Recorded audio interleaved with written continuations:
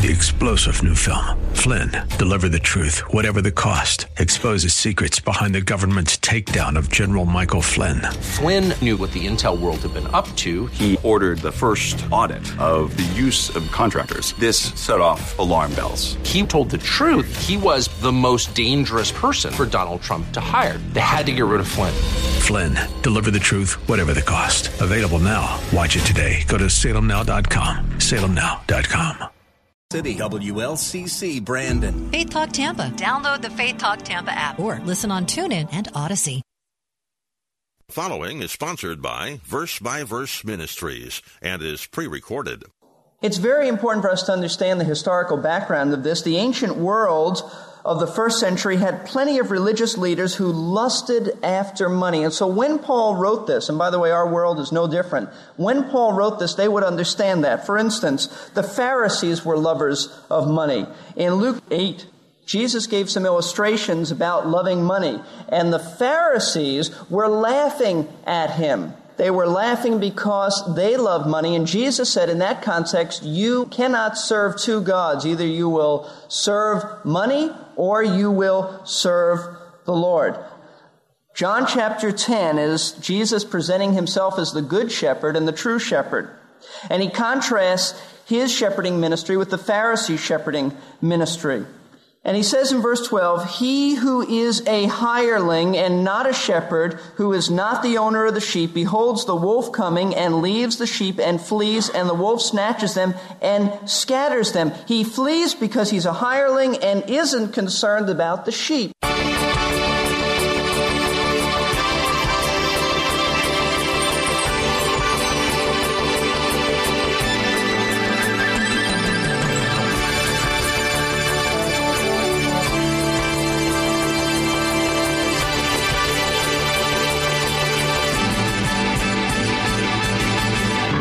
Welcome to Verse by Verse, where we have been studying the standards for church leadership. Now, this is very important, and so we're taking our time going through this series. We have seen that there is one main standard. An overseer must be above reproach. He must be one who cannot be accused of sin that's a pattern in his life. In today's program, we want to look at two more areas in which an elder must be blameless or above reproach, and that is the financial area and the family area. Today, our teacher, Pastor Steve Kreloff, will teach us what it means to be free from the love of money. I think when we come to the end of today's broadcast, we're going to see that what applies to our leaders applies to us as well. Well, I see Pastor Steve is done with his warm-ups and is ready to go. So here now is our teacher, Pastor Steve Kreloff. 1 Timothy chapter 3. And we have been studying for the last few weeks the standards for church leadership. This is very important. This is very vital for us to understand. And so we're taking our time going through this. And we've seen that there is one standard, one qualification that overrides everything else, and that's found in 1 Timothy 3:2. An overseer then must be above reproach. He must be one who cannot be accused of sin that's a pattern in his life, and it will stick. He must be one who cannot be laid hold of and brought before an accusing court and condemned because of sin. And it must be that the blamelessness in his life is evident in certain areas. That is, there is the moral area. That is to say, as Paul puts it, he must be the husband of one wife. There is the mental area. He must be temperate, prudent, respectable. There is the social area. He must be hospitable. He must be able to teach, which means not that he has the gift of teaching necessarily, but that he is one who communicates in a sensitive and non-threatening way. And he must be one who is not addicted to wine or pugnacious, but gentle, uncontentious. And those are in the social areas. Tonight we want to look at two more areas that he must be blameless in or above reproach, and that is the financial area and the family area. So let's look at that. In the financial area or the material area, the Bible says this in verse 3, he is to be free from the love of money. He is to be free from the love of money. This phrase is really one word in the Greek language that is a combination of two words. One word in Greek, but the Greek word is a combination of two words, silver and love. A lover of silver is what it means, or one who loves money. An elder cannot be one who loves money. he cannot be one whose ambition is to get rich. Now, this affects everybody. It does not mean that he can't have money. It just means that it's not the pursuit of his life to make money. That's not the priority of his life. That's not the governing factor of his life. That's not the direction of his life. He may indeed make money. He may even make a lot of money. But the point is that it's not the governing pursuit of his life. You can be poor and still love money, even though you don't have it. And you can be rich and still love money. So the issue is a very broad principle. It's very important for us to understand the historical background of this. The ancient world of the first century had plenty of religious leaders who lusted after money. And so when Paul wrote this, and by the way, our world is no different, when Paul wrote this, they would understand that. For instance, the Pharisees were lovers of money. In Luke 8, Jesus gave some illustrations about loving money, and the Pharisees were laughing at him. They were laughing because they love money, and Jesus said in that context, you cannot serve two gods. Either you will serve money or you will serve the Lord. John chapter 10 is Jesus presenting himself as the good shepherd and the true shepherd. And he contrasts his shepherding ministry with the Pharisee shepherding ministry. And he says in verse 12, he who is a hireling and not a shepherd, who is not the owner of the sheep, beholds the wolf coming and leaves the sheep and flees, and the wolf snatches them and scatters them. He flees because he's a hireling and isn't concerned about the sheep. Now, a hireling was one who was obviously a hired hand. He cared nothing about the sheep. He just did it for the money. That was the religious mentality of the Pharisees. They were those who did it only for money. That was their motive. That was their purpose. That was their reason for being involved with quote-unquote religious activity. And not only was the Jewish world filled with people like that, but the pagan world was filled with religious teachers who took advantage of people financially. Let's turn to 1 Corinthians chapter 9. Now remember, a few weeks ago in our morning service, we dealt with the issue of giving up your rights for the sake of weaker brothers, refraining from the use of your liberty. It's not that you're giving back your liberty, it's just that you're refraining from the use of your liberty. You are so free that you are free to refrain from something you know you could do, but you wouldn't do because it might hurt the cause of Christ and harm your testimony. In 1 Corinthians chapter 9, Paul illustrates that by himself. And we really didn't cover this specifically as we went over it, but it applies to our message tonight. 1 Corinthians 9, 11 and 12, he says this, if we sowed spiritual things in you, is it too much we should reap material things from you? If others share the right over you, do we not more? Nevertheless, we did not use this right, but we endure all things that we may cause no hindrance to the gospel of Christ. You know what the context is? Paul is saying, and you can read it on your own, all throughout this, he's saying, I have a right to receive money from you. I have a right that those who preach the gospel should live by the gospel. I have every right that I should be remunerated for my ministry to you. But he's saying here, while I have every right to be supported by you, we gladly, and I think he's referring to he and Barnabas, we gladly give up this right so that the gospel won't be hindered. That's a magnificent statement. We have every right to be supported. A laborer is worthy of his hire. Paul had no problem asking that others be taken care of financially. But he said for himself, he wouldn't do that. Now let me explain. Paul was the apostle to the Gentiles, and the Gentile world was filled with plenty of religious hucksters, peddlers, people who looked at religion as a way to get rich. Now this is different. Unlike the Jewish world, where Peter operated and others, I don't see Peter refraining from taking money. In fact, if you look back at chapter 9, you'll see that Paul is saying, am I the only one to do this? Why doesn't Peter do this? Why should we have to do this? And so forth. He contrasts himself with Peter. Why did Peter not refrain from being financially supported? Because unlike the Jewish world, which was accustomed to supporting God's man, the Gentile world wasn't. They had many priests and many religious leaders who exploited the people and took advantage of them financially, and Paul didn't want to be identified with them. He didn't want to come into a community, preach the gospel, lead some people to the Lord, and then say, oh, by the way, I forgot to tell you, you ought to support me financially. How would that look? Well, it would look like he was there to get money, and they didn't have the mindset to understand that. All they associated with money from religious leaders were people who took advantage of them. The Jewish community did not have that exact mindset. That's why a church planter is usually supported by a home mission at first, so that new converts and the community around the church don't misread the pastor's motives. Once the church matures, then it's all right for him to say, by the way, those who share the Word of God with you, you have a responsibility to share some material things with them. This is a pattern throughout the Apostle Paul's ministry. In 1 Thessalonians 2:9 and 2 Thessalonians 3:8, you don't need to turn there. He says the same thing to the Thessalonians. He said, didn't I refrain from taking anything of yours? I've coveted no man's silver and gold. I worked hard with my hands. I was a tent maker. In Acts chapter 20, verse 33, they told these very elders from the church at Ephesus, this man has coveted no one's silver and gold. I've set an example for you that it's better to give than to receive, and so forth. In 2 Corinthians 11:9, he says basically the same thing. That was the pattern with Paul. Now, once the churches in Asia Minor matured to the point where they could handle it, then Paul told them they had a responsibility. And he didn't hesitate to take financial support. We studied this morning in Romans chapter 15, where Paul says to the Romans, when I come to Rome, I expect to be helped by you. Well, that's the point. They had matured, they understood, they would not think he had ulterior motives.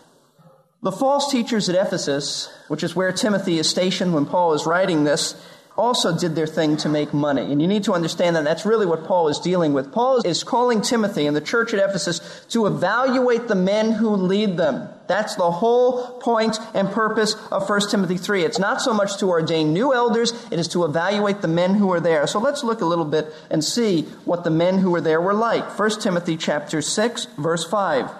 He says that those who advocate another doctrine, he says in verse 3, they are conceited in verse 4, and these are men who have, in verse 5, constant friction between men of depraved mind and deprived of the truth, who suppose, this is what they suppose, this is what they believed. Remember, he's dealing with some of the elders at Ephesus, men who believe that godliness is a means of great gain.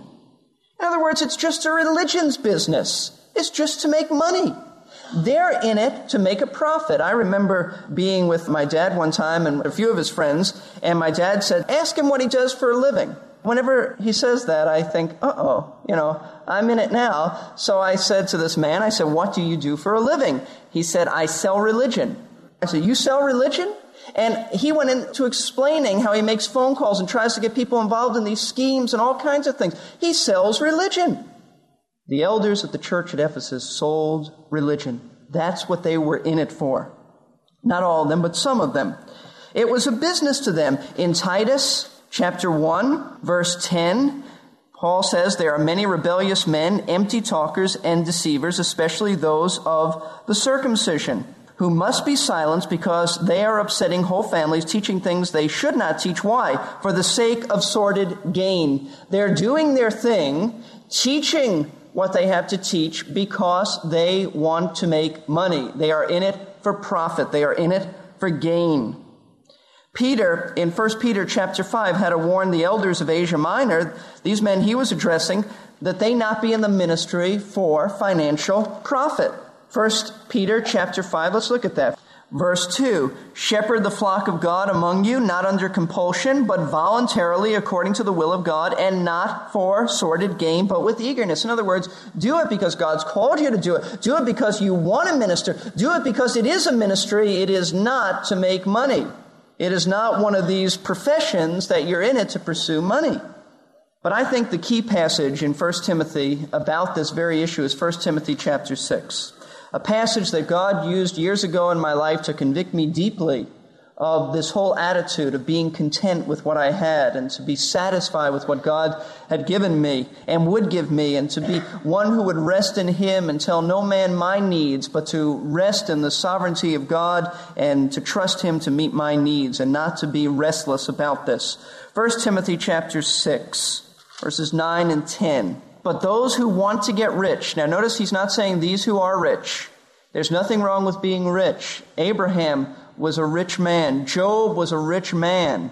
at least at the beginning and then at the end of the book of Job. There's nothing wrong in being rich. He's talking now about those who want to get rich, those who are governed by that, those whose ambition it is to get rich, fall into temptation and a snare and many foolish and harmful desires, which plunge men into ruin and destruction. For the love of money is a root of all sorts of evil, and some by longing for it. Notice they long for it. It's their ambition, have wandered away from the faith and pierced themselves with many a pang. Let's examine that. What are the problems for an elder to love money? Well, first of all, Paul says they fall into temptation. To fall into temptation does not mean to be tempted. It means to yield to temptation. It is not just that they are tempted, but that they have yielded to temptation. An elder can yield to all kinds of temptations when it comes to money. And that's very, very dangerous. Yielding to temptation. How can an elder yield to temptation? How can this be a problem? Well, he could yield to the temptation if he loves money. He could yield to the temptation of treating wealthy people better than poor people. Of just going to visit those who look like they're well-dressed and have money with the obvious motives of get them into the church so that they'll give a good offering. And that would be a respecter of persons. And that would be wrong, to treat wealthy people better than poor people. An elder can yield to the temptation of playing politics with people in the church to get more money. He just becomes close friends with those who have money. And that's wrong. That doesn't mean he can't be friendly with those who have money, but he can't be friendly for those reasons, to play politics so he gets favors or anything materially from them.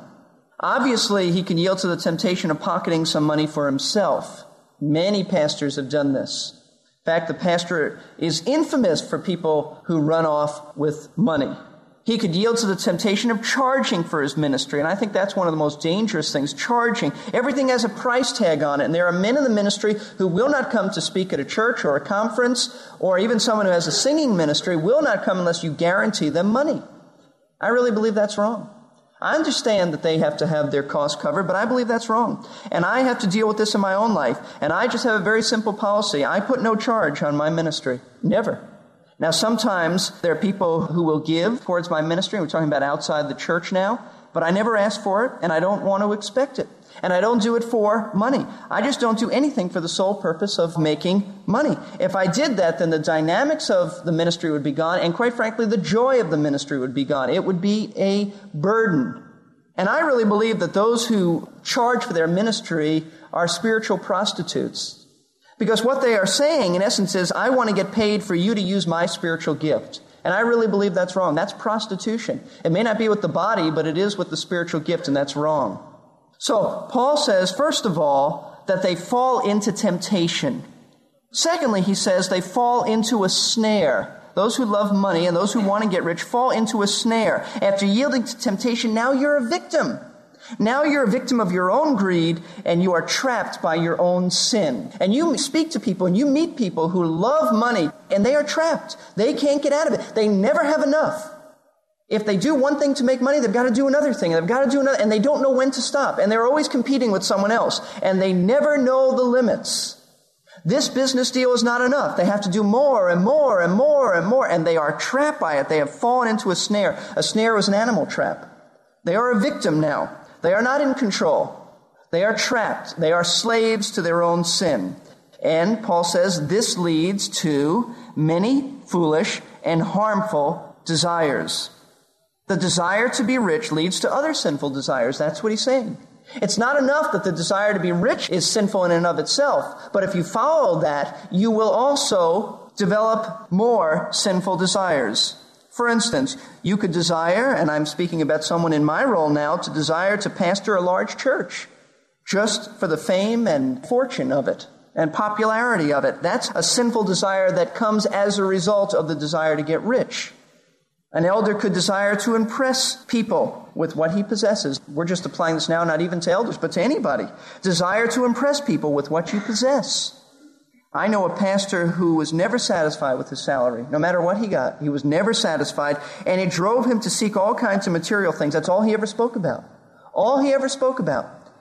And it never satisfied him, and he really, quite frankly, lost his ministry because of this very issue of sinful desires. Instead of keeping spiritual concerns as his priority, he began to have things dominate his life, and he lost his ministry. He had no ministry because ministry wasn't really part of his vocabulary.